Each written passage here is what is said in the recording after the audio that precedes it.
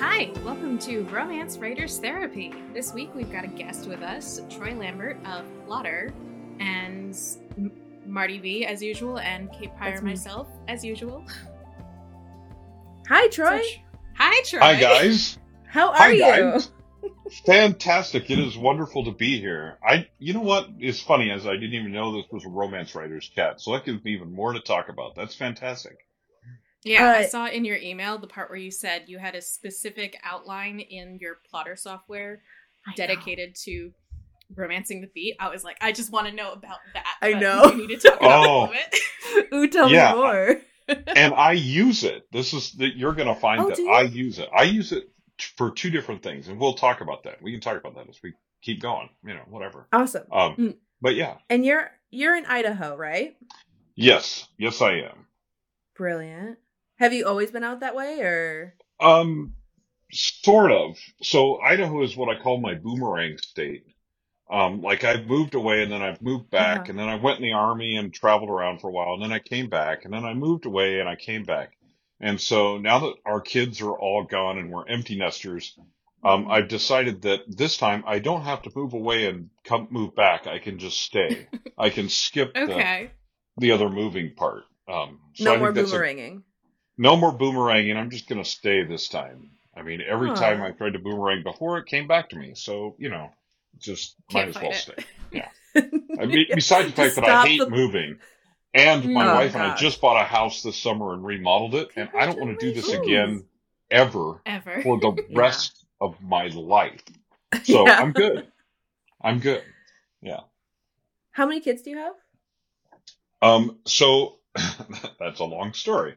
Not really. If it's personal, please don't feel like you have to answer it. No. So I have three of my own, but then I have a couple of stepchildren as well. So it's kind of like I have three biological kids, but if I count the kids that are kind of my kids, then I have five.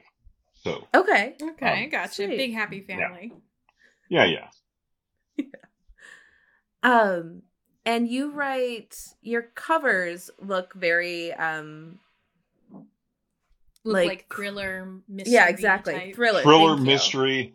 Yes. So primarily I write mysteries and thrillers. I have written a couple of romantic comedies under a pen name. Oh, that's and fun. After the first of the year, I'll be launching a new series that's actually a mashup of romantic comedy and serial killer thrillers. Ooh, that is very fun. So yes, I'm doing it with a co-author, and it is about serial killers who fall in love. And all of the titles are based on like rom-com type variations of rom-com titles. So the first one in the series is titled Meet Cute, MEAT, cute. Couple cannibals. Are there cannibals? Okay. You can kind of figure that one out. Yeah. My co-writer, my favorite title she's come up with so far is Bloodless in Seattle. So, that's amazing. There's going to be romance, blood, killing. It's going to be great. What could go wrong, right? Okay. Well, for one thing, Troy, you don't even know you have fulfilled something that I've been trying to make Kate do. Oh my god! Hey, oh my god! Kate, this could be the start of a whole new thing. No, listen. I have been trying. I have gifted her an entire plot, and she just will not take it. I want her to write a romantic comedy about a grocer and a butcher, and call it Meet Cute. She won't take it. She says I feel like being trapped in a Save-A-Lot. We're looking, it's so good. We're looking for co-writers in this series. I mean, come on in. Write whatever you want. You want to write 50 First Kills?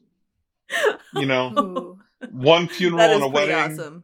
Two funerals and a wedding, something like that. This isn't fair because you've struck my weakness, which is punny titles. And yes. Then you're in. You're in. We haven't even talked about Plottr yet. You're already in. You're buying Plottr. You're going to co-write with me. It's going to be awesome. I mean, look at us. We're making progress already. I love it. Okay, I love it.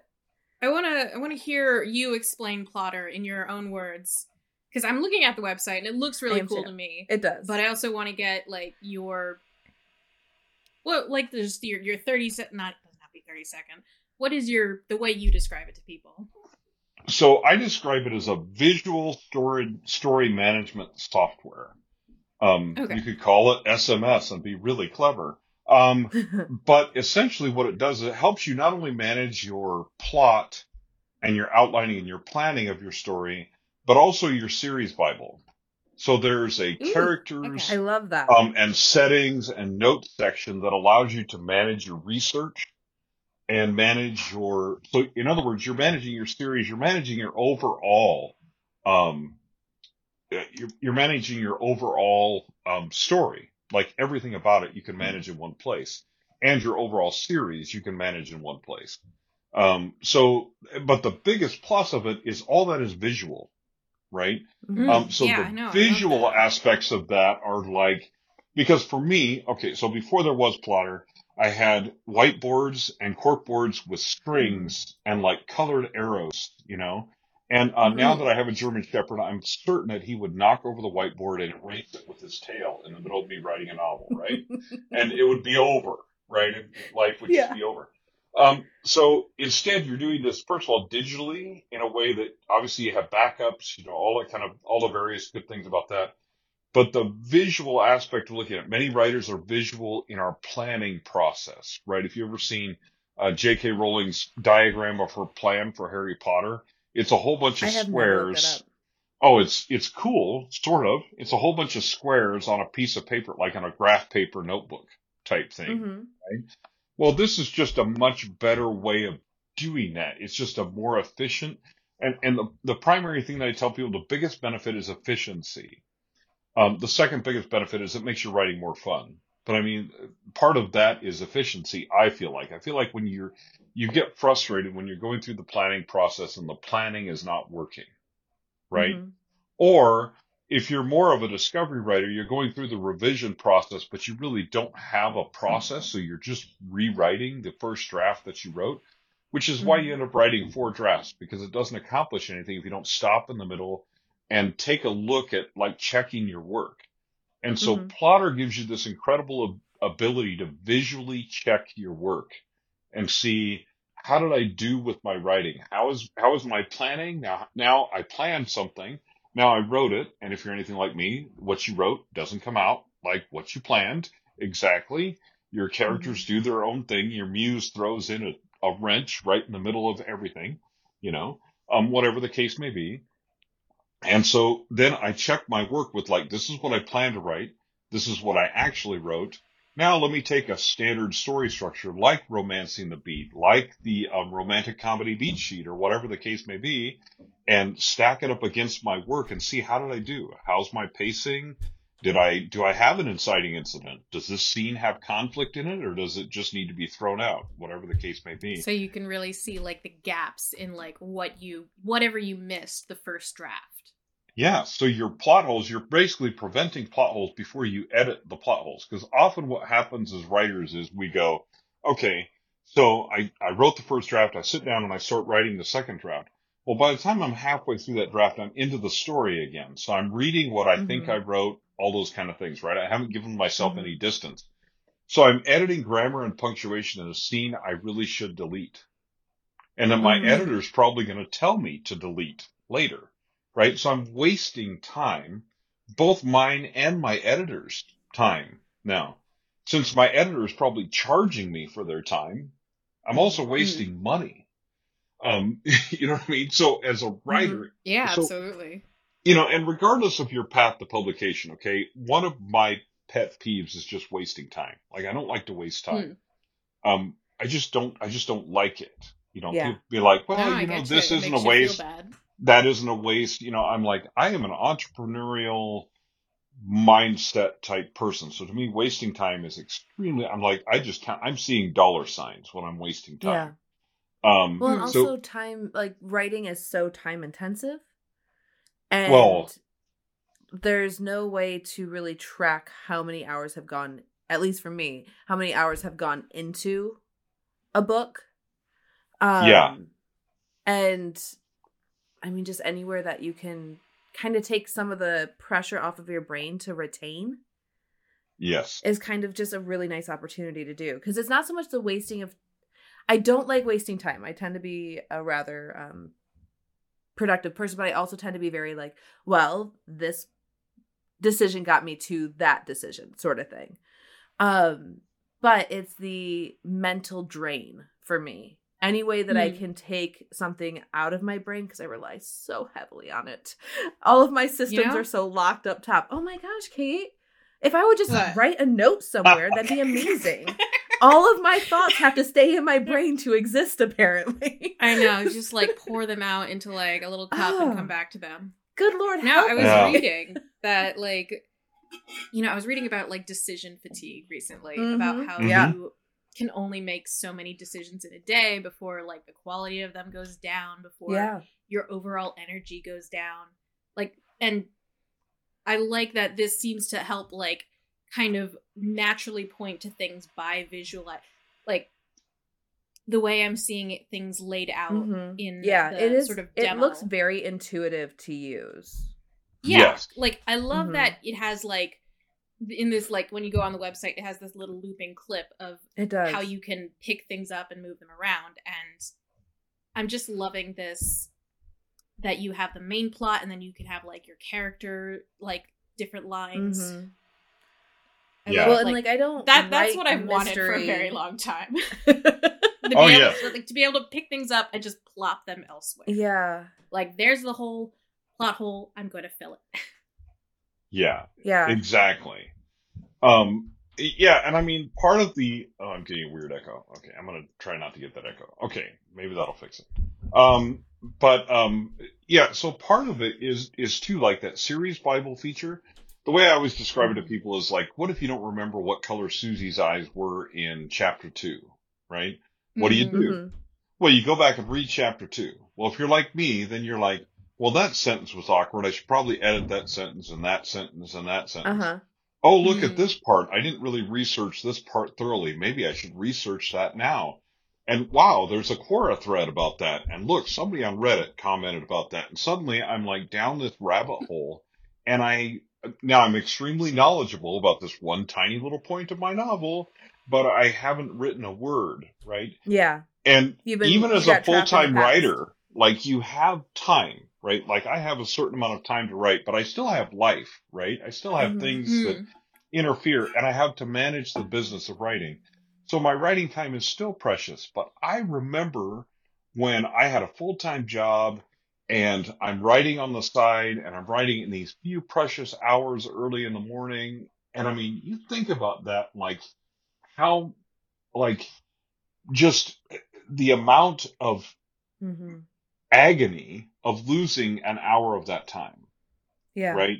That you just can't get back because you don't have another time in the day to write. You got kids, you got a full-time job.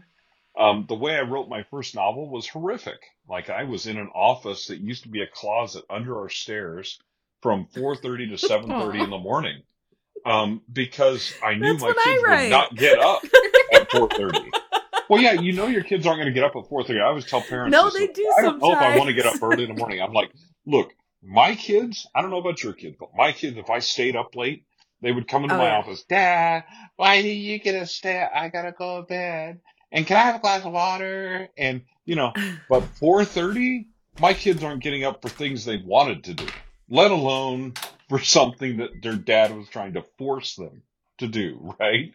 So I'm like, look, that was my writing time.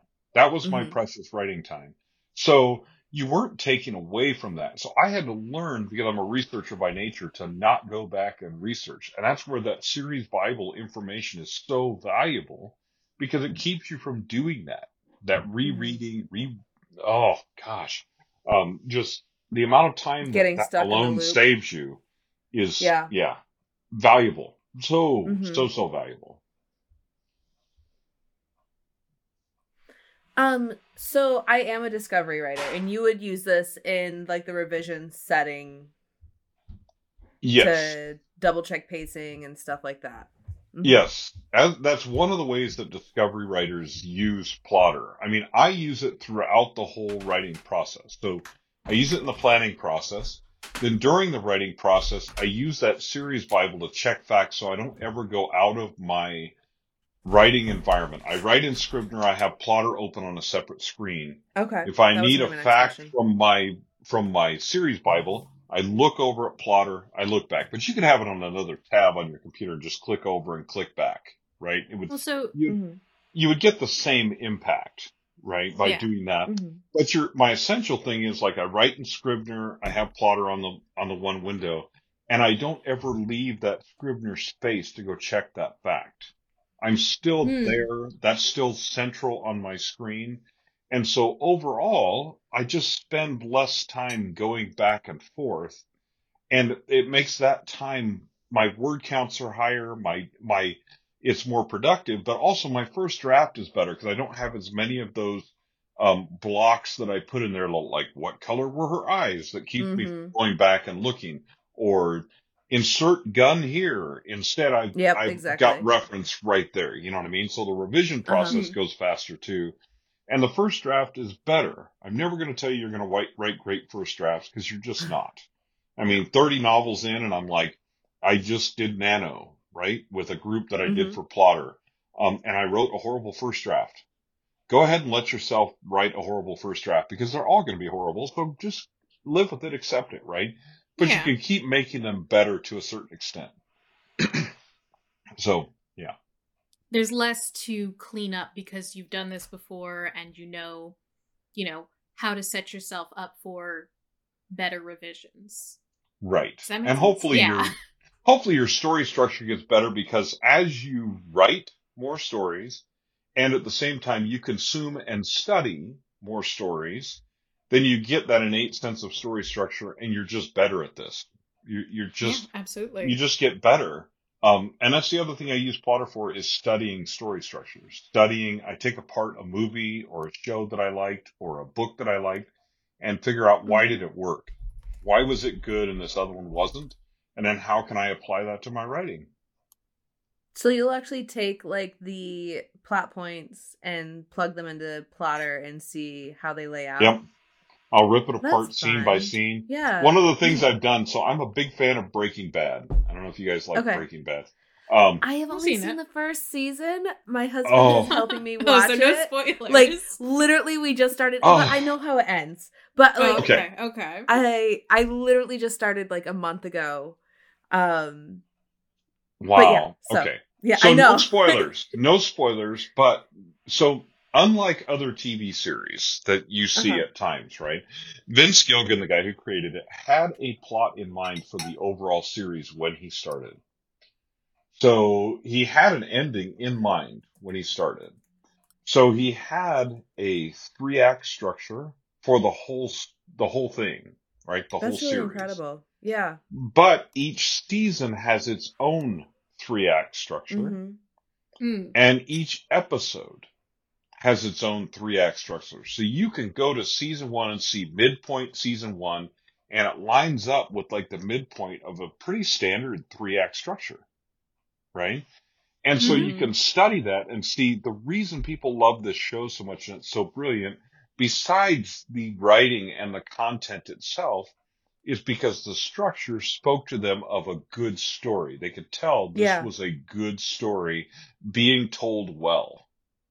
Right? And because we've all had those things where you go to a movie, and you go, man, that movie was a great idea, but the movie just wasn't good. What happened? Yeah. Well, usually something's wrong with the structure. Now, what a reader or a normal viewer will tell you is something felt wrong about that movie, right? They don't know what it was, but they know something felt wrong. To us as writers, we know, if we take it apart, we know what was wrong with it. We can figure that out. And then we can go, okay, that's not something I want to do in my own writing. I want to prevent that in my own writing. Right? That's definitely something that Marty and I have talked about. I was just going to make this comment too. Go ahead. Because we talk about this a lot, going and seeing movies, whether good or bad movies. And, thinking, I would have done this with that if I could have, like if I could have just, grabbed the director and shaken him by the shoulders. Like, that's me. That's me talking like that. Marty's like, yeah, I would have done that differently. Not so much. passive the physical assault.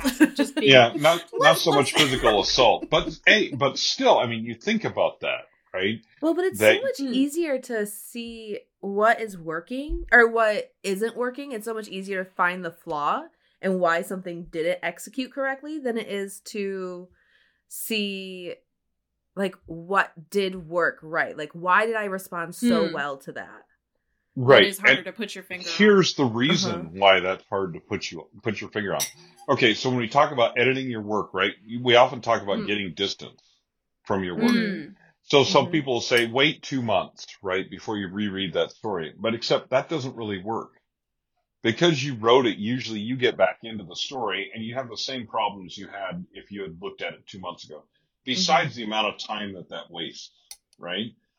But if because that's the other issue. Apart, is like, okay, now I have just a waiting period that I have to fill with other work to do. Yeah. Yeah, and then then you still have to go back into that, right? But anyway, all that stuff aside, besides and we can just talk about it as a publishing delay, and we won't go down the road of what the state of publishing as it is right now, and as it's changing towards. But part of that is writing speed, right? It does matter. And, if you want to do this for a living, if you want to do it for a hobby, which actually some people should, it's great, then don't worry about what I'm saying right now. But, except to say that that's also aggravating. Like you go back to your work and you're like, I can't see what I wanted to see, right? So instead, the way you get distance is you pull it apart and put it scene by scene on a Plottr timeline or whatever. And then you're looking at those objectively from a distance. So you just write what a summary of that scene is as you read through it the first time and put it on a plot line. And then when you go back and look at it, you can look objectively at that scene because it's no longer in context. You're not reading it. You're just reading a summary of what happened about that scene. And it's the same with a story that you really love. The problem with a story you really love is when you go searching for what worked, you get into the story again, right? Because it naturally traps you in and gets you, so you don't get that distance. If instead you go to that story, so, I mean, some of my favorite episodes of Breaking Bad, I can't watch them and see what worked, but I can pull them apart scene by scene and see what worked because it gives me distance from the story. I'm no longer into the story. Instead, I'm into story analysis and figuring out what was great, what was not great, what could have been done better. And then I translate that, hopefully, to how do I apply that to my own writing and the things that I do. So do you mind if we go on a tangent for a second? Sure, why not? Okay, so you have 30 books out, right? How long have you been publishing? So that's kind of a lot. Well, okay, it's not a long story. So really since about 2009 with any success. Brilliant. Okay. So I had been doing things before that, but I always wanted to be a writer. First of all, I had not made the decision. Like when you're going to be a full-time writer, you have to, at some point, you make the decision that this is it, right? This is, so the way I tell it is this, like I was in high school. I wrote my first book when I was 6. Called George and the Giant Castle, and it has a plot. It's not great, but it exists, right? Nobody's ever going to read it. That's awesome. Yeah. But, by the time I was 14, I knew I wanted to be a full-time writer. I mean, I knew being a writer was what I wanted to do with my life. But all of the experts, all of the school counselors, all the people around me, right? told me, they told me I couldn't do it. And here's the thing. Absolutely. They were the experts, so I believed them. So I tell people 30 years of hairnets and name tags and various careers later, I decided I really need to figure this writing thing out, or I'm not sure what I'm going to do with the rest of my life because I'm not happy. And when I'm not writing, I'm not a good person. And I'm just not, because the opposite the opposite of creativity is rage. And that, just makes so much sense to me. Oh, anyway, you saying you're not a nice person. What? Yeah, look. I heard it via Rachel Rogers' podcast, and she was talking about research that Brené Brown did. Yep. And I've heard this before. I mean, a creator who is not creating is a monster courting insanity. And speaking from personal experience, I can tell you that that's true. Yeah. Like there was a very rough period of my life. It's a long story that I'm not gonna go deep into, but I mean, but we can on another podcast about mental health, but not on this one. But anyway, if you want we love conversations about mental health here. Yeah, so, yeah. We do. If you want me to come back and talk about that, I can come back and talk about that another time. Brilliant. But I can tell you that, I was in a bad place. I was married to the wrong person for a few years of my life. And I didn't write hardly at all. And when that period was over, I wrote an extremely long writing piece that there are only 2 people in the world have ever read it besides me. And nobody else is ever going to. But that writing was the therapy that snapped me out of that period and propelled me to be able to recover. I also wrote a poem during that time, and I can't read it without getting emotional myself, because the context was I was sitting around a campfire with a couple different people in the midst of the situation, and they started talking through the scenario, and they're like, "Oh, you could probably just write a story about this right now." And in my mind, I was like, actually, I could.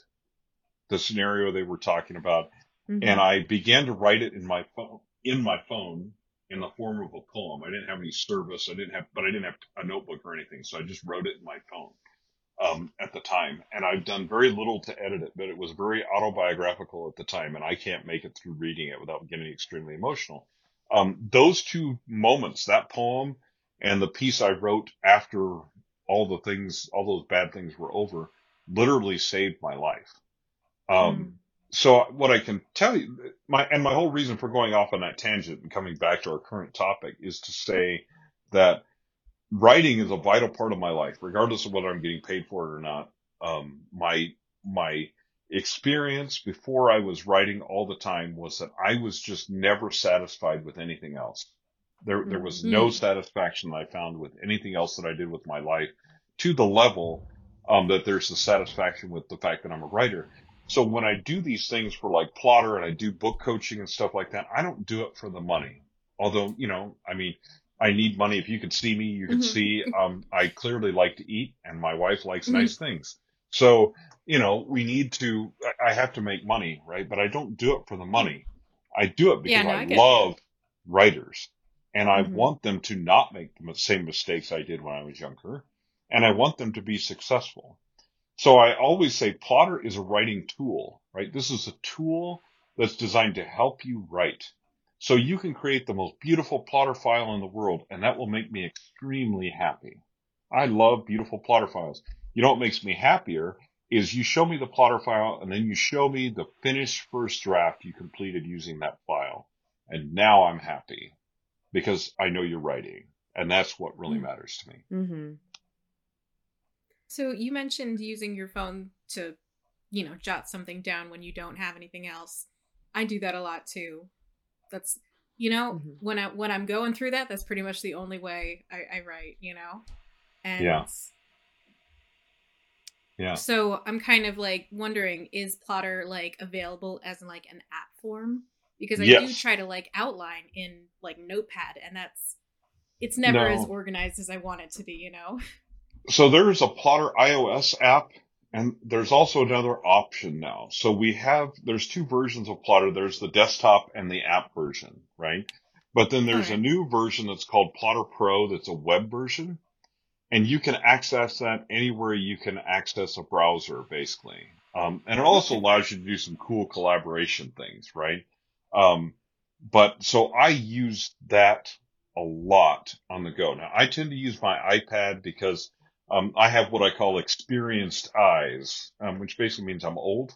And so I can't see. It's hard for me to actually plot with Plottr on my phone. I can do it, but it kind of aggravates me because it's too small of a screen. Which is the same reason lots of things on my phone aggravate me. But I'm old, so I can complain about stuff, and everybody says, "Oh, that's normal." But anyway.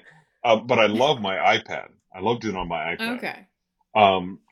But yeah, I mean, you can use whatever device Android tablets. I'm not an Android guy. I'm an Apple guy, but Android tablets, all those different things, you can use it on whatever. And the web version that you can now use, it used to be really difficult to use it on a Chromebook because of the operating system. But now with the Plottr Pro, you can use it on a Chromebook because, if you got access to the internet, you have access. Mm-hmm. So, yeah.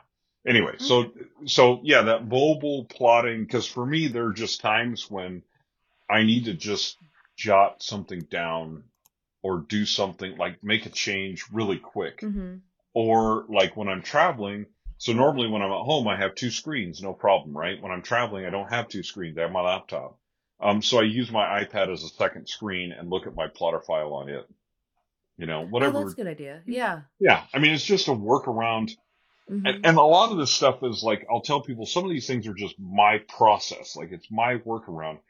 And people be like, can I imitate your process? And I'm like, yeah, and it might actually work for you. It might not. I don't know. Mm-hmm. But you will find your own writing process that works for you. And usually, you will find a place that Plottr works into that writing process. It might not look like mine, but it will work for you. And that's really what's important, is that it works for you. It doesn't, whether that works for me or not. I mean, people have come up with some wacko ways they use Plottr. And I'm like, hey, that's great. I can't think like that. Like my brain explodes when you start talking about that stuff. But, it's good for you. If it keeps you writing, that's really all that matters. Oh, it occurs to me, like, what it reminds me of. Are you familiar with the comic strip XKCD? No. No? Okay. Only a little bit, and the only reason I say that is because I have a friend who occasionally sends me their comics, because he is a big webcomic guy. And so he'll just send me ones he thinks that I think are funny. And usually I do think they're funny, but I don't go read it myself and find them. So. Yeah, no, I do that with my dad too, and like my brother. It's usually like, oh, you would love this math kind of thing. Jokes, right? My dad texts me math jokes like every day. I love that. That's the cutest thing ever. Your dad. He's such a doll. I know.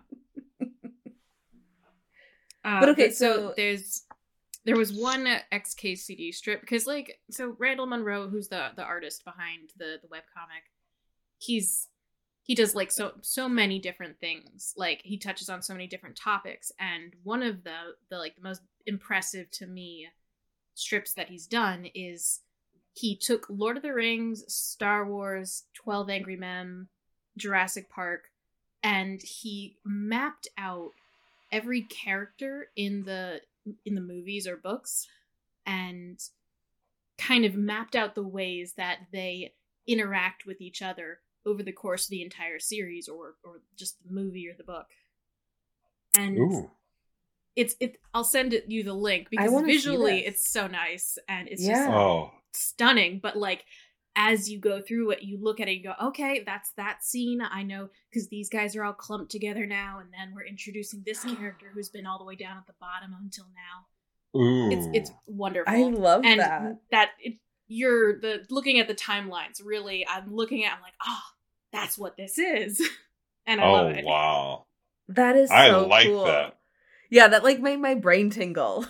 Yeah, that speaks to my nerd story structure self. Like, I'm the kind of person that I will just like dissect a story for no other reason than that it's there and I find it fascinating.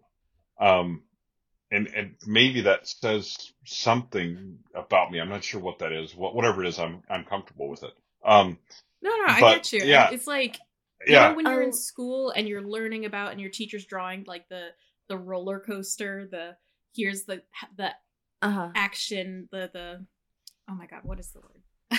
The 3-act structure? The 3-act structure. Thank you so much. Yeah. And it's like, and here's the roller coaster, and here's where it goes up, and here's where the dramatic tension goes down. And you're like, I wish this was more complex so I could micromanage my plots a little better. This doesn't give me enough to work with. Well, yeah, and that's the shape of stories is like, they're all similar, right? Mm-hmm.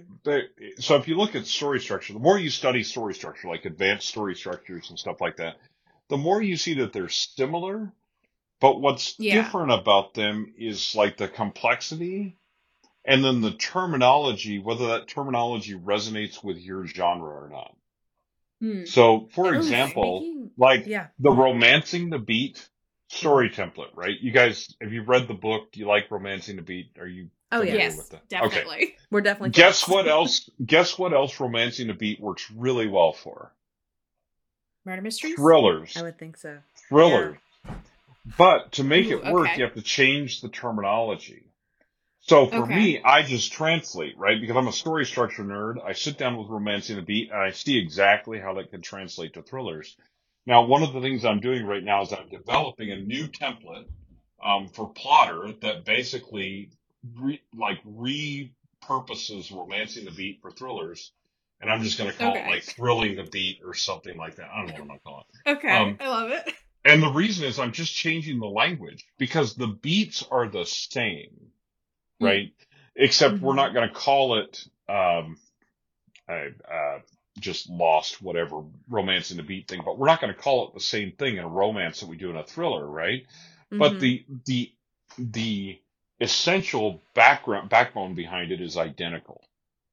Right? Yeah, no. So as you're saying this, I'm remembering every time that someone said, if you took this rom-com and like one of them was a serial killer, or just did it from like the other person's perspective, it would be a horror movie. And it's like, yeah, you're right.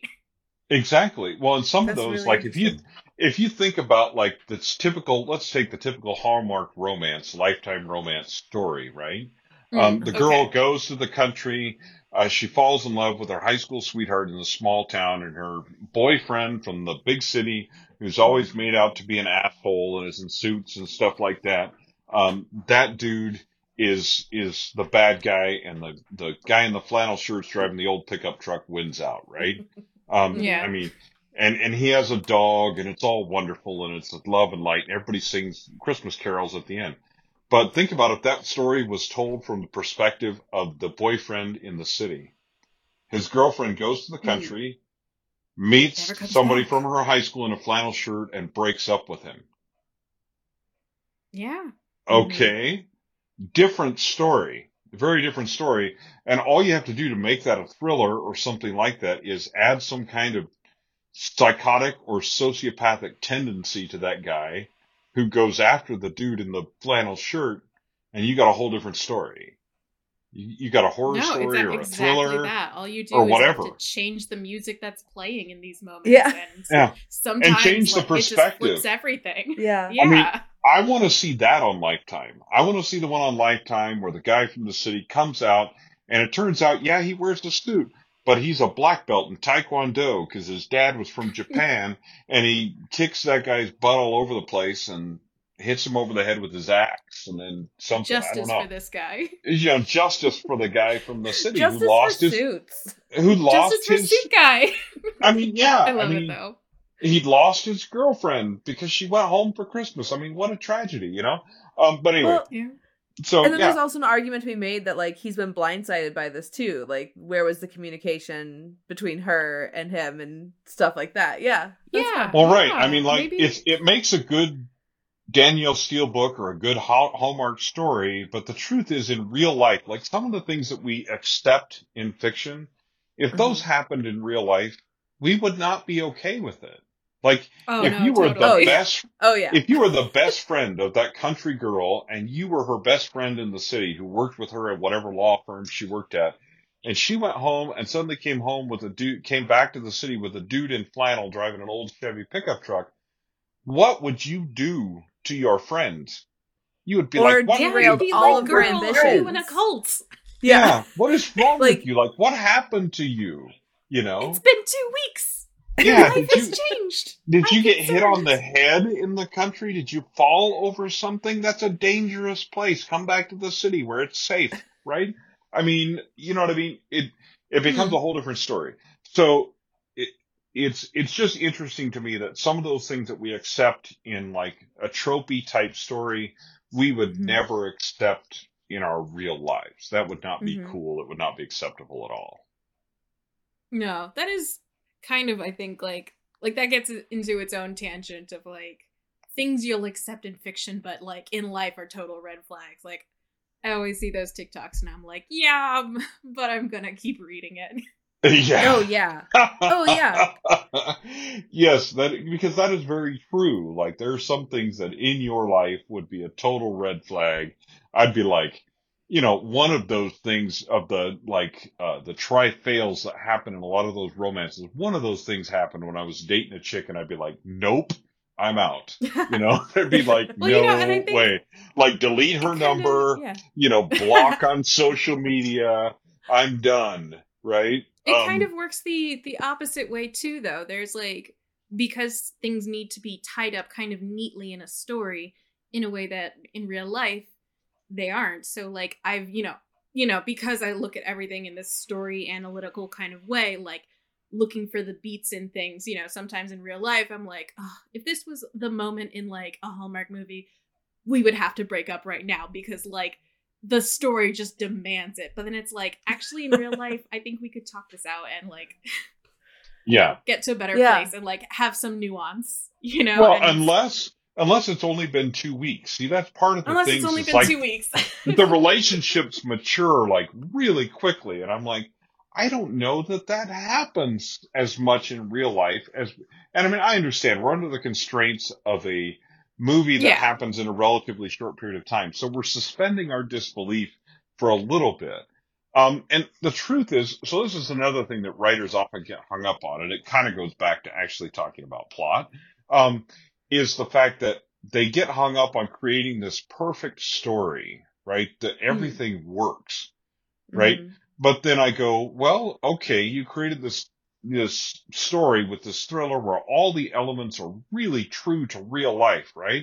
And then I'm like, have you seen John Wick? Yeah.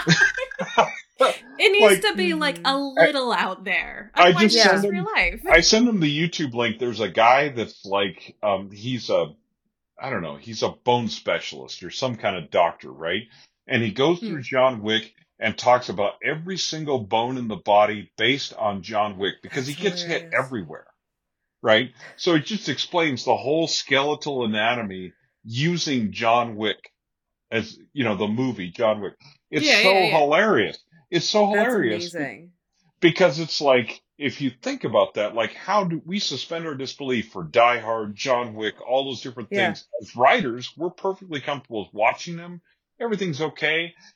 Until it comes to our own writing, and then we're like, well, it never would really work like that. I'm like, who cares? Like, there's many of these books, Jack Reacher, The Gray Man by Mark Greaney, all those books are based on the fact that there is no way a normal person could survive that. But like, we believe that person can survive it because, they get shot in the shoulder and they're back in action the next day. And I'm like, no, you wouldn't be. You'd be on your couch on drugs. I promise you would be, There's just no way. I think... did either of you guys watch the most recent season of Stranger Things? Yes. Okay, I was throwing a fit when Hobbs is barefoot in the snow for like a day. He's barefoot in the snow. Yeah, no, he would be losing those toes. Yeah. And he would have no skin left on his feet. Oh, for sure. Like, that would be a Blackfoot. And he just, like, goes in and he gets peanut butter first. I'm like, dude, you can't walk right now. Like, are you kidding me? No, it was definitely one of those things where I'm like, they are making me suspend my reality too far right now. Like, I have felt snow. That's too cold. Like, give him a boot. Oh, my gosh. Yeah, I mean, have you ever gone out for this? Oh, go ahead. I was in the Army in Fort Hood, Texas, and this friend of mine he just got wet boots, and we didn't have a real great way to dry out, right? And he ended up with nerve damage in his feet from frostbite. No. Oh my God. And the guy couldn't run anymore because there were days when he just couldn't feel his feet, and he wouldn't know it until he started to run, and then would just fall over, right? And so when I was watching, I was the same way. I'm like, oh yeah, no, dude's got frostbite already, and he's got permanent nerve damage. Even if he recovers, even if he doesn't lose his toes, he's got permanent nerve damage that's never going to correct. Like, it's never coming back. And then he just goes on with the rest of the season being a bad A. Like, no, of course, can't do that. No, I don't. I'm sorry, guys. You pushed it too far. Like, it's so hard to the find, mind like, bending that of line. 11, I'm fine. But... Yeah. Well, yeah, I mean, and this is the thing, like, you look at, like, Die Hard, right? And they shoot all the glass out, and then here comes John McClane running over all this broken glass. Yeah. And I'm like, if you have ever, like, gotten one piece of broken glass. I know, it hurts so bad. In your foot, like, it hurts so bad. Like, you can't even, like, because your feet are so freaking, I mean, you stub your toe on the corner of your bedpost. So bad. And you are like, you stub your toe one time and you're like limping, and you would think that you like had just, you know, torn your leg off or something. Yeah, right? This is the end of my life as I knew it. Yeah, this is the end. It's all, I see the light. Should I go to the light? No. I would rather die than live through this. Than live through this incredible pain, right? And it does go away. Like, it subsides and goes away. But like, in that moment, you're not continuing to run with a pistol in your hand and leaning backwards and shooting people and actually hitting them. Like, it just doesn't happen. Like, just crazy. I mean, but that is the excitement. And like, that's part of like the promise, because we talk a lot about like the promise that you make to your readers, but like as a thriller writer, that scene is part of the promise that you make to your readers. That's one of the reasons why they came to your book. Well, yes. So see, this is funny. This is funny because I was talking to somebody about this the other day. Is it's a magic system. So like when you create a fantasy, you create a magic system, right? Mm-hmm. Ooh, yes. And within that magic system, I'm totally as long as you follow your own rules, it's fine, right? Thrillers are the same. We set up from the beginning that this guy is almost invincible, right? That he's going to experience pain, he's going to experience hardship, but he's going to keep going through all of that because his motivation is strong enough. He's not even going to feel the pain of that shot through his shoulder, right? Mm-hmm. And then we fulfill that promise by letting him be invincible, and then our readers come along with us and believe us because we never break our own rules. So it's a magic system. It's just in a thriller or a police whatever, or John Wick or whatever the case may be. But it's just, we haven't broken our own rules. We've set our own magic system and set the boundaries for our own world, and we're letting people come along with us. It's a beautiful thing. Really. I really love that. Setting your own rules for the world as like like not just a fantasy thing. Yeah.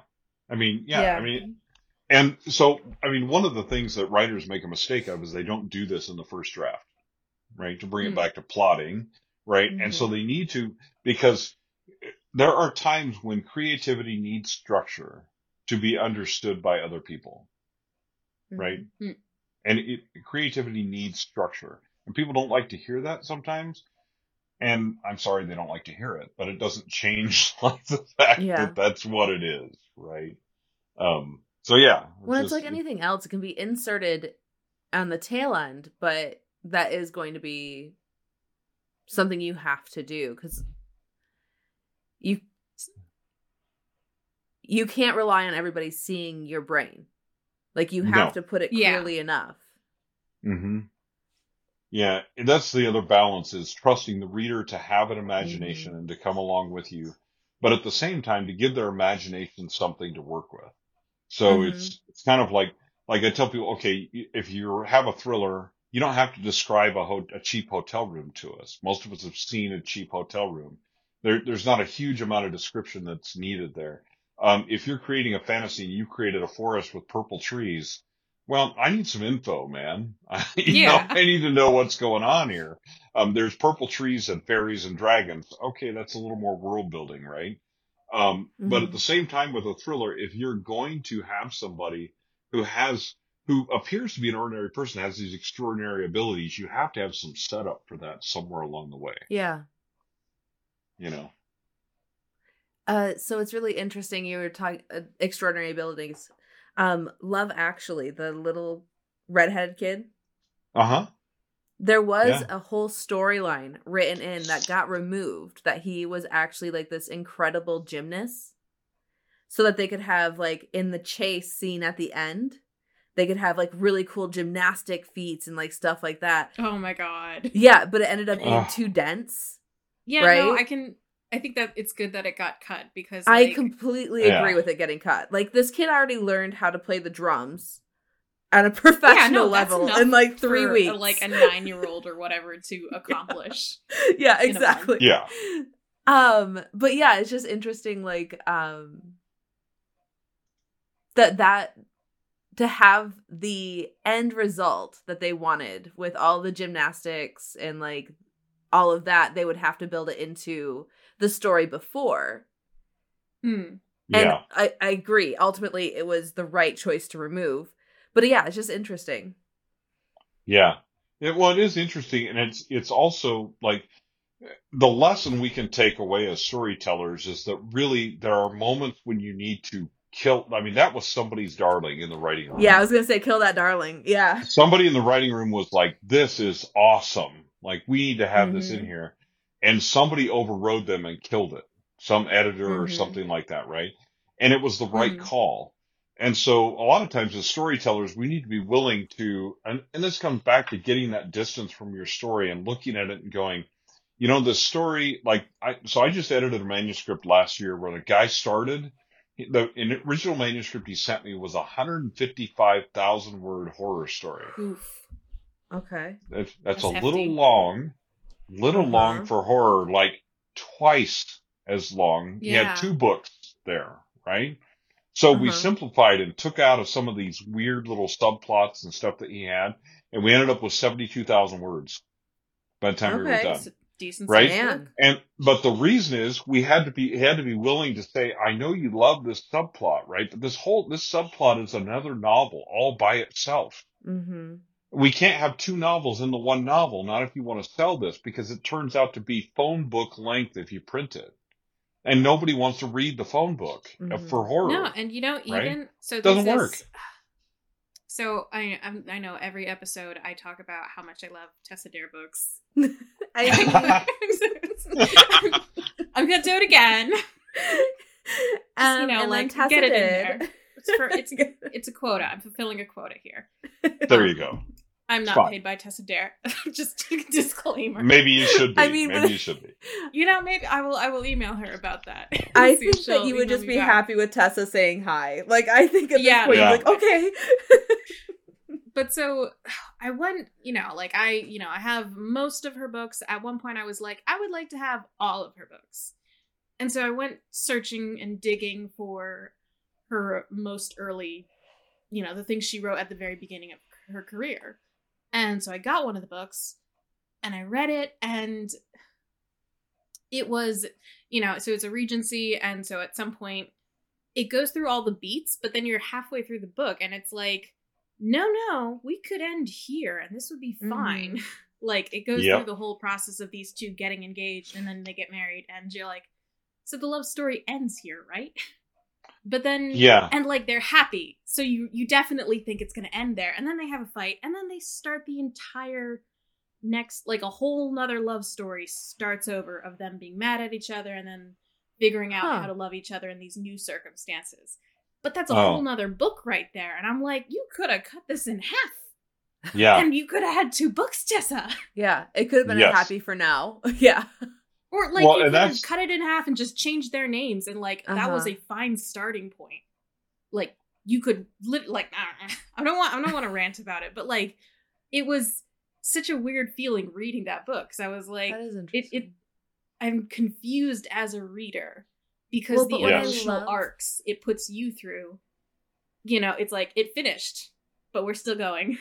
What I love about that though is like Tessa has done so well at learning her craft, honing her craft, and now like writes like, I mean, books that are really like precise. She knows exactly what she's doing. She's doing a really good job. And so like, that's really comforting to me in like my stage where I'm at in my manuscript. Yes. But like, it's okay, just do it. It's fine. Just keep writing. Like, it's okay. Like, well, yeah, and besides, there's growth anyway.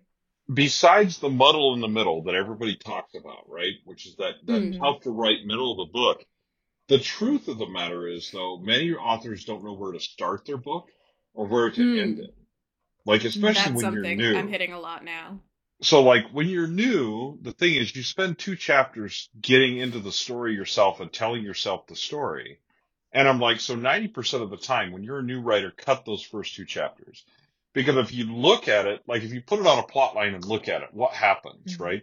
Well, where's your inciting incident? Well, your inciting incident is about halfway through the book.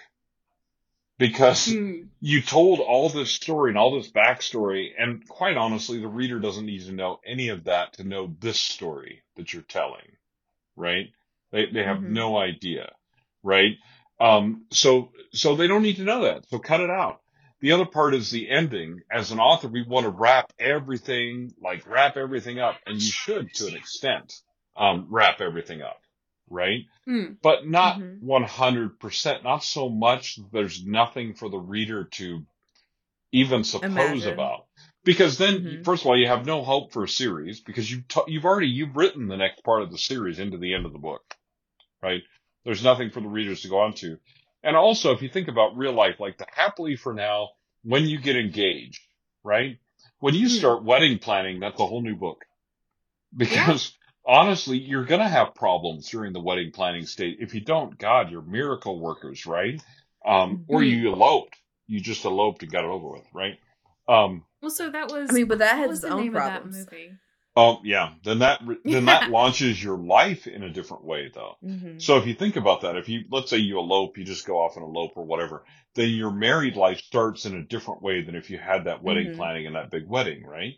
So it's still another book, right? So we could argue that when the couple gets back together the second time or whatever, that usually the romance plot is they separate, something separates them, yada, yada, whether that's physically or emotionally or whatever, and then they get back together in the end. After that get back together in the end, there's the climax, there's your end of the story, right? Well, if you look at the typical romance beats and the typical romance story structures, that's where they end. Then temptation is for writers to go, oh, that was a try-fail, and then they add a whole other part of the book on, which doesn't need to be there. So, yeah. Yeah, it's just that's interesting. I think definitely one of like the number one memes that I see people like, when they discuss romance novels, they're like, all right, I'm 90% of the way in and they haven't kissed yet. It's something like that. It's like they've spent so much time not really getting well paced through the romance beats and kind of like hitting those kind of emotional moments that need to happen, in that roller coaster. Well, yeah, exactly. And sometimes we're just like, do it already. I mean, it's like, I've waited this long. Like, you're gonna make me wait another 50 pages. Yeah, you're gonna make me another 50 pages for this, and it's like, oh my goodness, imagine the characters. They must be tortured at this point. I'm like, just get it over with. At least, whatever the case may be. Anyway, whatever. And, but like, as long as you've set up their no way well enough, then like that tension works. But it's really relying on the fact that you've set up the no way. Which people don't. To carry enough weight. That's the thing, is people don't set it up enough because they don't realize, like, that might have worked for a 1950s, maybe a 1970s novel, right? Depending upon the cleanness of your romance genre or whatever. But in the modern world, that just doesn't work that well. Exactly. In modern romance, I think that's part of it too. Is like, I always tell people to like read in your genre, right? But I've revised that now. I've said you need to consume stories in your genre, which can include watching TV, listening to audiobooks, whatever happens to be your particular poison, right? Of consuming story. Because what really matters is consuming that story structure. It doesn't matter how you do it, But I would even caveat that to be books written in the past, like published or like media published in the past, like 5 years. Like, because trends change. Like you said, like it might have worked back in the 70s, but we are not writing a 1970s book here. Yes. I think that's especially important, especially if you're looking to be especially traditionally published, but I will also kind of say it's important if you're self-publishing, where self-publishing, indie publishing is just as important or more important, because Yes. you are not only, you're the conduit to your readers, right? Yeah, you're not insulated in any way. And you don't have a brand behind you like Random House. You are your own brand, right? And so it's super important that you stay true to that your own brand. This is why, like, my romantic comedy serial killer series that's coming out at the beginning of the year will have a slight variation of my name as a pen name, right? Because I don't want people coming to it expecting my serious thrillers, and all of a sudden we're laughing about somebody not liking the guy's appetizers at a cannibal fest, right? Gosh. There's a certain amount of crossover, right? There's a certain amount of crossover, but there's also a certain amount of crossover that's not going to happen, right? Because that's a different brand than what I'm doing now. Yeah, no, right? Absolutely. Different brand. It's so important. So as indie publishers, I would say that your quality and that you're meeting those tropes and that formula and stuff like that is, if anything, more important than if you're traditionally published. Or at least on a par with it. At least on a par. I think also we are kind of graded on a tougher scale. Because people will take a traditionally published book and be like, oh, these are the experts. And they'll accept that for what it is. It comes with like more integrity is packaged into the book. Yeah, like it's got other people's backing behind it. Exactly. Whereas indie publishers, you make a mistake, like one single mistake, and we can find mistakes in traditionally published books as well. But as indie publishers, you're that one for mistake, small things, you know. Exactly. And you indie published because you couldn't find a traditional publisher is like the mentality still in the market. Yeah. Now that is shifting though. That is changing and shifting though. It is a slow shift, but there are an increasing number of people who don't even look at who the publisher is necessarily. The other aspect of that though is well, and this goes off on a complete tangent, but the other aspect of that is how you price and how you market your books. I can spot a lot of indie published books in the top 100 on Amazon or whatever the case may be by the price of the book. Okay, interesting. Because what's interesting is you go, if I price my books, which I haven't raised my prices as much as I probably should, but I did raise them last year. And I should probably raise them again because to match what's in my genre. But you just go look at your genre and say, if Lee Child is getting $7.99 for an ebook, there's no reason you can't get $7.99 for an ebook, right? And you look more traditionally published if your ebooks cost more. And so it's kind of weird, but people perceive the value by how you price your books. So when you price a book at 99 cents, what happens is a lot of people will buy it on sale, but you don't get as many reads as if, like, my first in series of one of my series is $1.99, not $99. And I sell more at $1.99 than I did at $99. Oh, that's so interesting. And I get more reviews, more organic reviews out of those too. And it's not because the plotting's any different or the story's any different. It's because the perceived value is there. And so if you make it so that your covers look like traditionally published covers, if your blurbs look like traditional blurbs, if your prices look like traditionally published prices, nobody can tell the difference between you and the traditionally published people.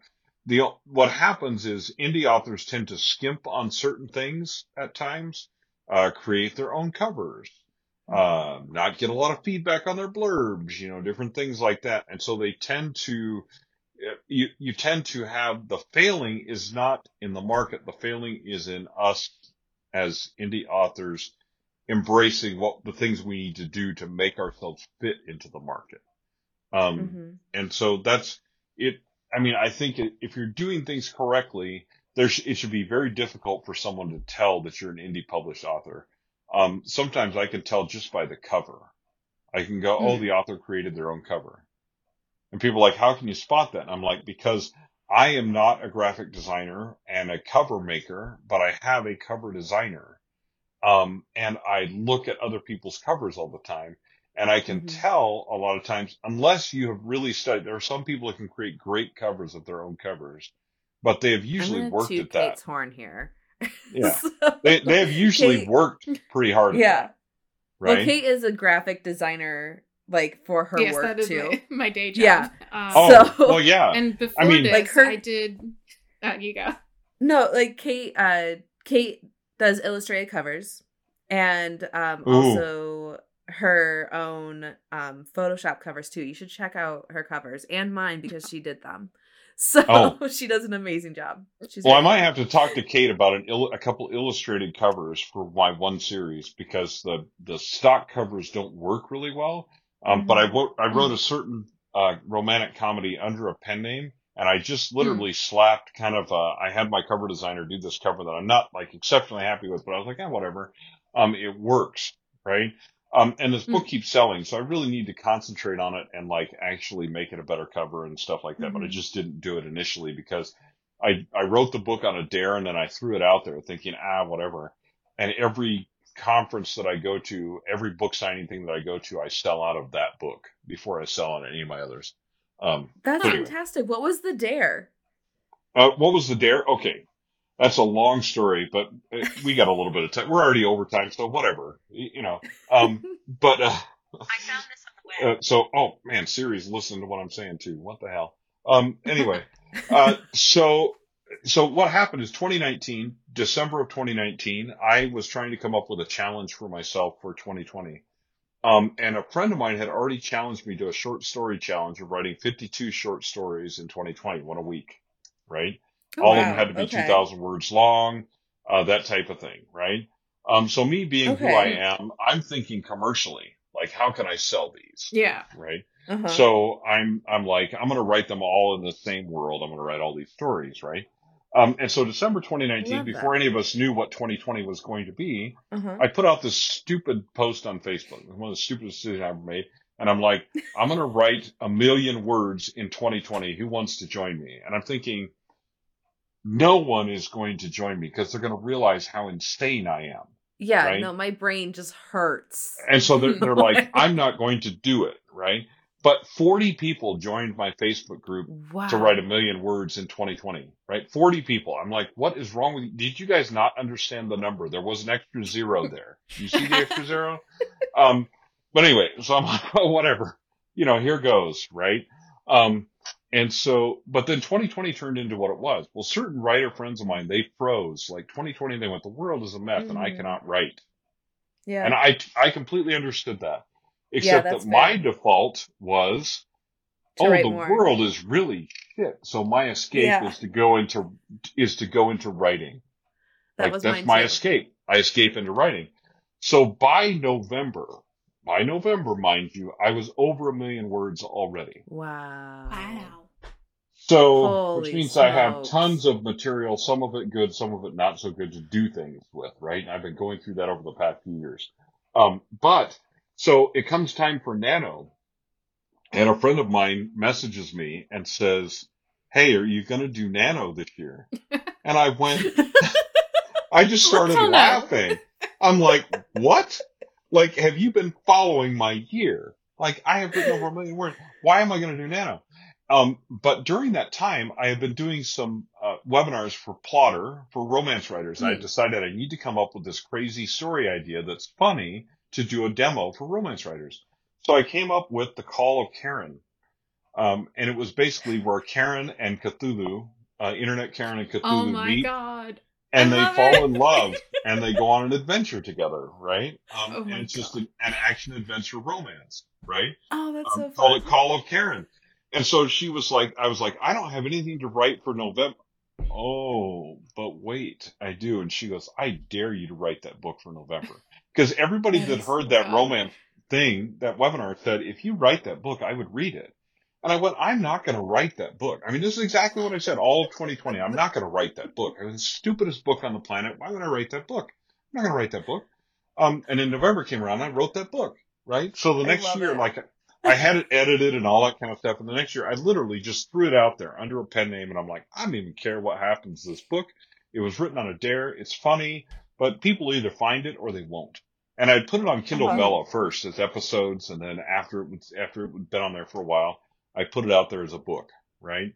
And all of a sudden, like, people are like, it's selling. And I'm like, why is this stupid book selling? And then people would come to conferences and stuff, and the opening of the prologue is hilarious. And so I would tell people at the conference, I'd be like, read the first page of that. It'll tell you what the rest of the book is all about. And I would just turn away, whatever. And they'd read the first page and they would buy it. Then they would bring their friends back who would buy it too. And it was That's so incredible, right? And so this year in November, I wrote the sequel to it. So, anyway, that's what I did for Nano this year. But that's how that book came about. Like, I wrote it on a dare and was like, whatever, I didn't care what happened to it.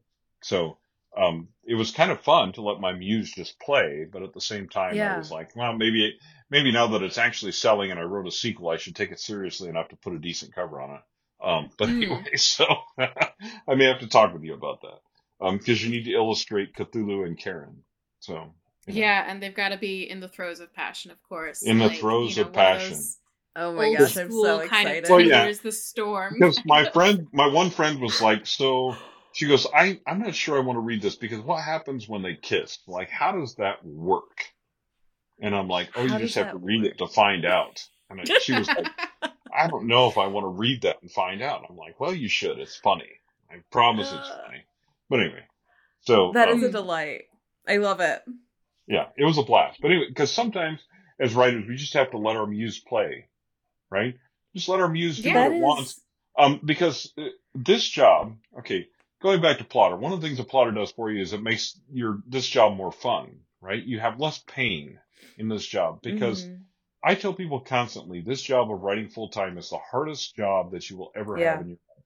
There are easier ways to make money, right? If you want to just make money, there's easier ways to make money.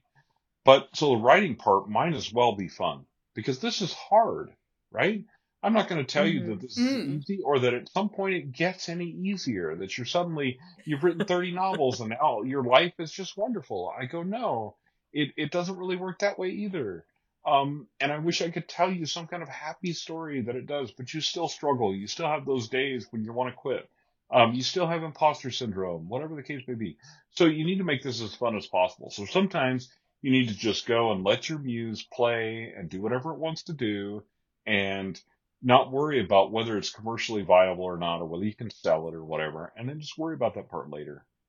So, yeah. Anyway. That is such a challenge, though. Yeah. To, like, not edit while writing and... Yeah. Or, like, more knowledge just creates more challenge with that.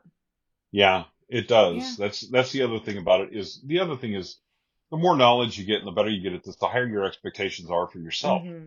Right? So forget other people's expectations, which are already bad enough, but you add your own expectations on top of that. It really is challenging. And I mean, listen, I always tell people too, this is the most amazing and the most awful job you could ever have. And I love it. And I wouldn't trade it for anything. Like I wouldn't, but I just tell people, if you're going to do this full time as a living, seriously consider like, what that means to you and your life, because it is dramatic. It is different than what you expect it to be. It really is.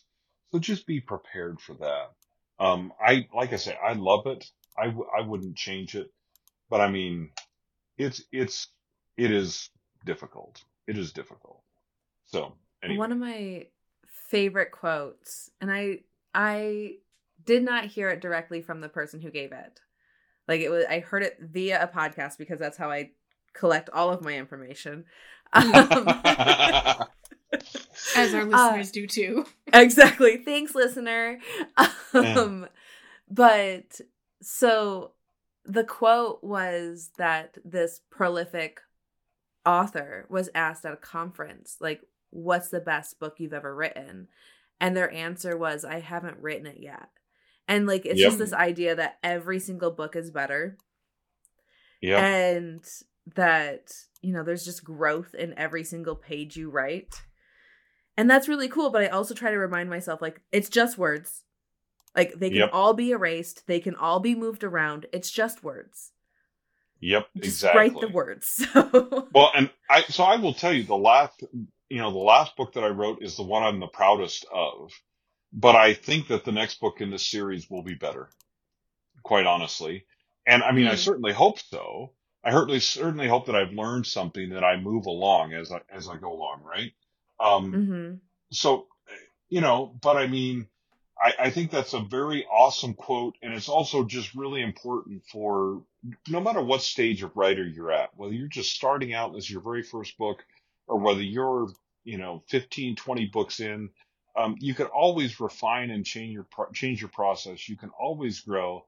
I just never stop learning in this industry, and I Mm-hmm. just don't ever think that I will stop Mm-hmm. learning. I think if I stopped learning, I'd be going backwards. And it's just, Yeah. there's just so much. You're never going to master writing so much to the point that you just feel like I don't need to learn anything anymore. Um, Mm-hmm. and if anybody listening has gotten to that point, please email me because I want to know how you did it. Um, and in some ways, in other ways, I don't. Like, I don't really want to stop learning. I mean, this is just one of Mm-hmm. my favorite. This is just one of my favorite things on the planet to do, and I just don't know. Um, I mean, I don't know what my life would be like without this. I don't know. Um, all the different things that I do, all of them serve the exact same purpose. And that's just this is just my passion. And you probably figured that out. I mean, we've been talking for well over an hour. And you probably figured that out by now, that this is just, whether it's Plottr or whether it's just writing related or story structure related, these are just my passions. It's just what I Mm-hmm. live for and what I do. And my God, I wouldn't change any of it if you know, eh, there's just none of it that I would change. But you're going to be learning forever and ever in this Mm-hmm. process. And I give love that. yourself the tools and first of all, give yourself the tools to learn. Don't ever take those away from yourself. And second of all, give yourself permission to fail and give yourself permission to learn from it. And that's going to be some of the number one things you can do. That's It, really good advice. it's it's been my life. And like I say, there's things about it that I wouldn't trade for anything. So yeah. So, is there anything that you'd like to share about Plottr that we haven't covered, or that you wanted to go deeper into? Um, well, kind of my final thoughts on it is this, and I tell people this all the time. I'm like, basically, go and start playing with it and figure out if and how it works for you, right? There's a Mm-hmm. 30-day free trial. Also, the software is super cheap when it comes to writing tools, in my personal opinion. Yeah, I So noticed that too. start at the most basic level and learn from there. And I typically end with something like this. Like, we have a YouTube channel where I've interviewed tons of different writers about how they use Plottr. It's called Thursdays with Troy. It came out on Thursdays a lot of the time, not always consistently, but it came out on Thursdays, and it was hosted by a guy named Troy. So really got creative with the name there. You guys can probably figure that out, right? But the thing that happens every time in those videos is this. The author says, I start with this plot structure, or I start with this in Plottr, or whatever it is that we're talking about, and then. The words "and then" are the most important thing that they say during that whole interview, because after that comes the part where they tell me how they personalized Plottr to work for them.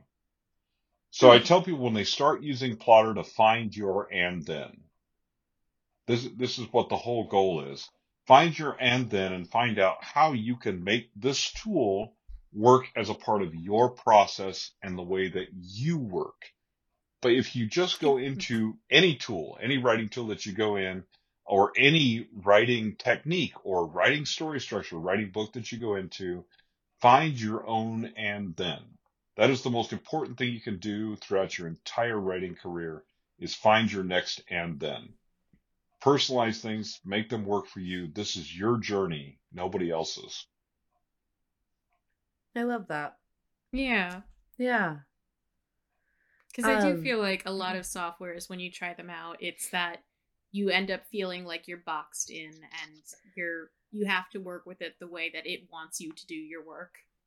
What I find a lot of times is, like, I get these, like Scrivener is a great example. Like, it can do so much more than what I use it for, right? Like, I use like 10% of this program. And like, I find that I get intimidated by too much function. Does that make sense? Yeah. Like Excel.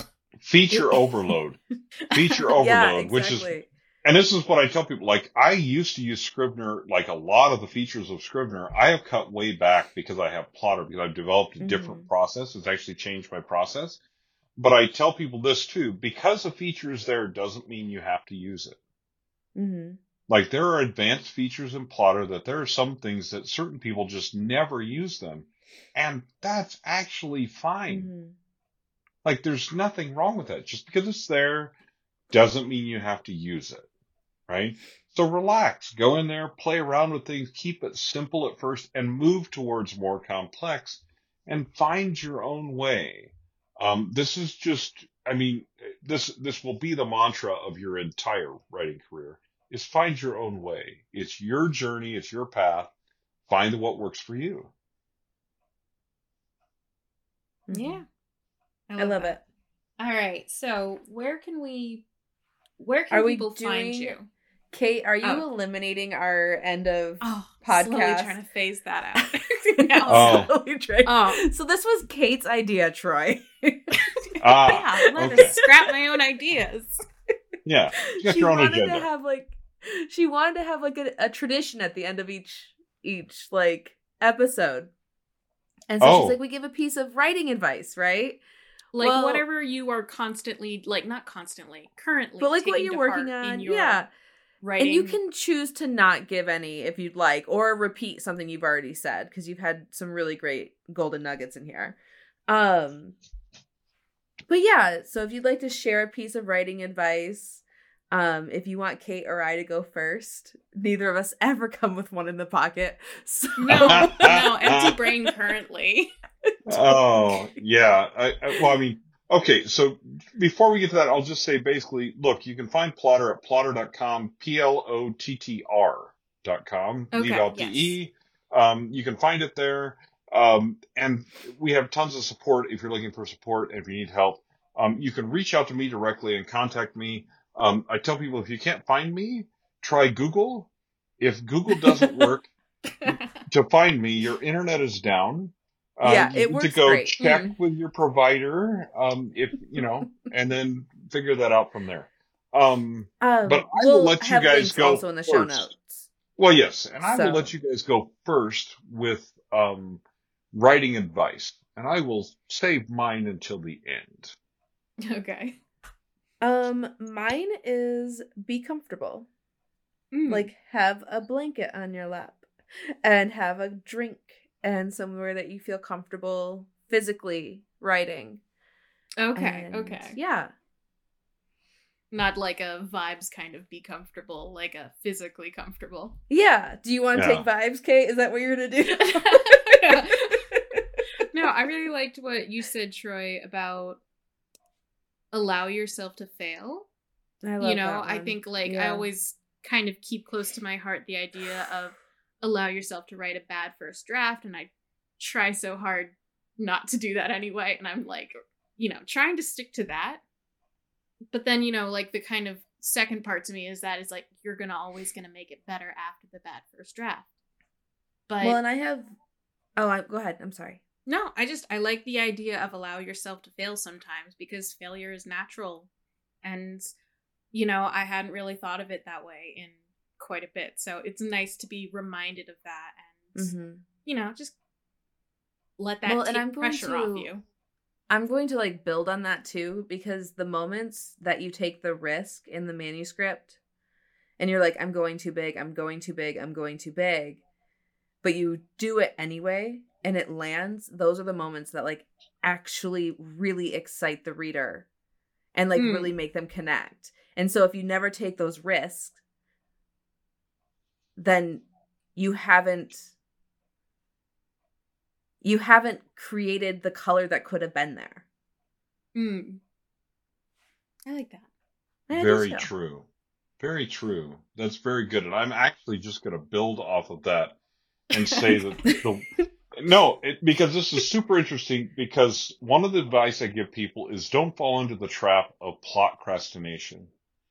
And what I mean by Okay. that is that you're over plotting your novel. And the reason 99% of the time, maybe 95% of the time, but a large majority of the time, the reason people fall into this trap is because they're afraid.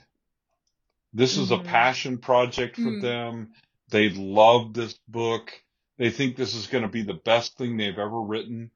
And they keep planning it over and over again because they're terrified to start. Okay?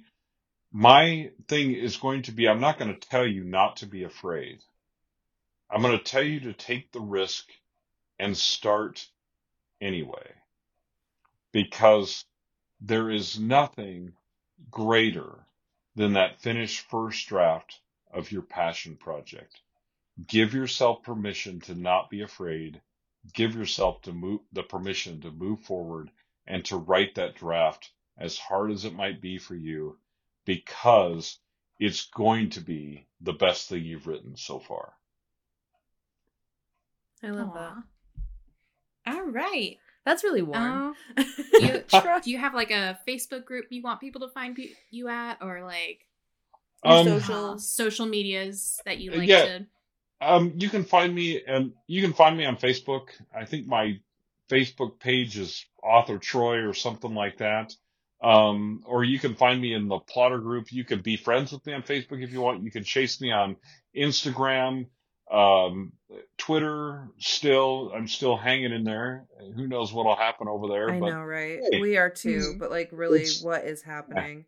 It's kind of fun to watch the dumpster fire, if you know what I mean. It's like an accident that's hard to turn away from. And you can find me on TikTok from time to time. A friend of mine and I are doing a poetry challenge. We did it last year, and we're doing it again this year, where we're writing a poem every day in December. So there's some TikToks out there with some of my poems on there. And they're super fun because we really challenge each other with different words every day and then have to write a poem. And we deal them out of this. We have a deck of cards that's called Poetry Poker. And it's just, there's a bunch of different decks that we have, and they all have different words on them. And sometimes we'll deal one word, sometimes we'll deal three, and you have to figure it out. So come find me on the socials, follow that around. I wouldn't say that I'm one of the greatest poets of our time, but I enjoy the heck out of writing poetry from time to time. And this just happens to be the time of the year that we do a lot of it. So come and join me, find me. How you gamify your writing. Oh, yeah. Like, I really love that. Mine as well. Yeah. You do enough of it. I mean, it kind of goes back to that having fun thing. You know what I mean? I mean, just, and same thing on social media. Like, I might not see you right away or whatever. I'm in and out of there, random, whatever the case may be. But I mean, this whole writing, like I say, this whole writing life thing has to be fun. So, hey, come join me. Let's have some fun. Do you have a newsletter and all that? Yep, I have a newsletter and all that. You can sign up at my website at troylambertwrites.com. You can sign up for the Plottr one at plottr.com, oddly enough. But I have a newsletter. I have a newsletter that's for writers as well, that you can kind of join. Or you can join my regular one too, and then see all the books that I have coming out. This year is going to be a busy one. There's going to be lots of stuff coming out. All right. Yay! So. I love that. All right. So I'm looking forward to reading Call of Karen, because I'm good now. You'll be able to find it easy enough. I don't think there's a lot of books titled Call of Karen on Amazon. I think it's pretty unique. I'm very excited. All right. Kate, you want to tell them where you're at? Oh, okay. I was going to tell you to tell them where you're at, but okay. No, you first, Kate. You first. No. All right. I'm by Kate Pryor. Instagram, Twitter, TikTok, for as long as Twitter's there. And yeah, pretty much anywhere there's a social, that's my name there. I am at Marty V Author on TikTok, Twitter, the Insta, and then also martyv.com. And listener, you're just the cutest. Thank you for being here. Yes, and thank you, Troy, for joining us today. Oh my goodness, this was such a lovely chat, Troy. Thank you. Yes, thank you guys. This was a blast. All these things you've shown us. Yeah, this was a blast. You guys are awesome. Oh, yeah. I'll come back and chat with you anytime you want. We would love that. We would love that. I feel like there's so many other questions I have. Like, tell me the trends you've seen in industry and like all of that. So tell me all of the things you know, Troy. Hey, no problem. I'll come back anytime you want. We can talk about whatever topic you want. It's great. I love it. I love it. Well, listener, you have a lovely day, and we'll talk to you later. All right. Okay, bye. Bye.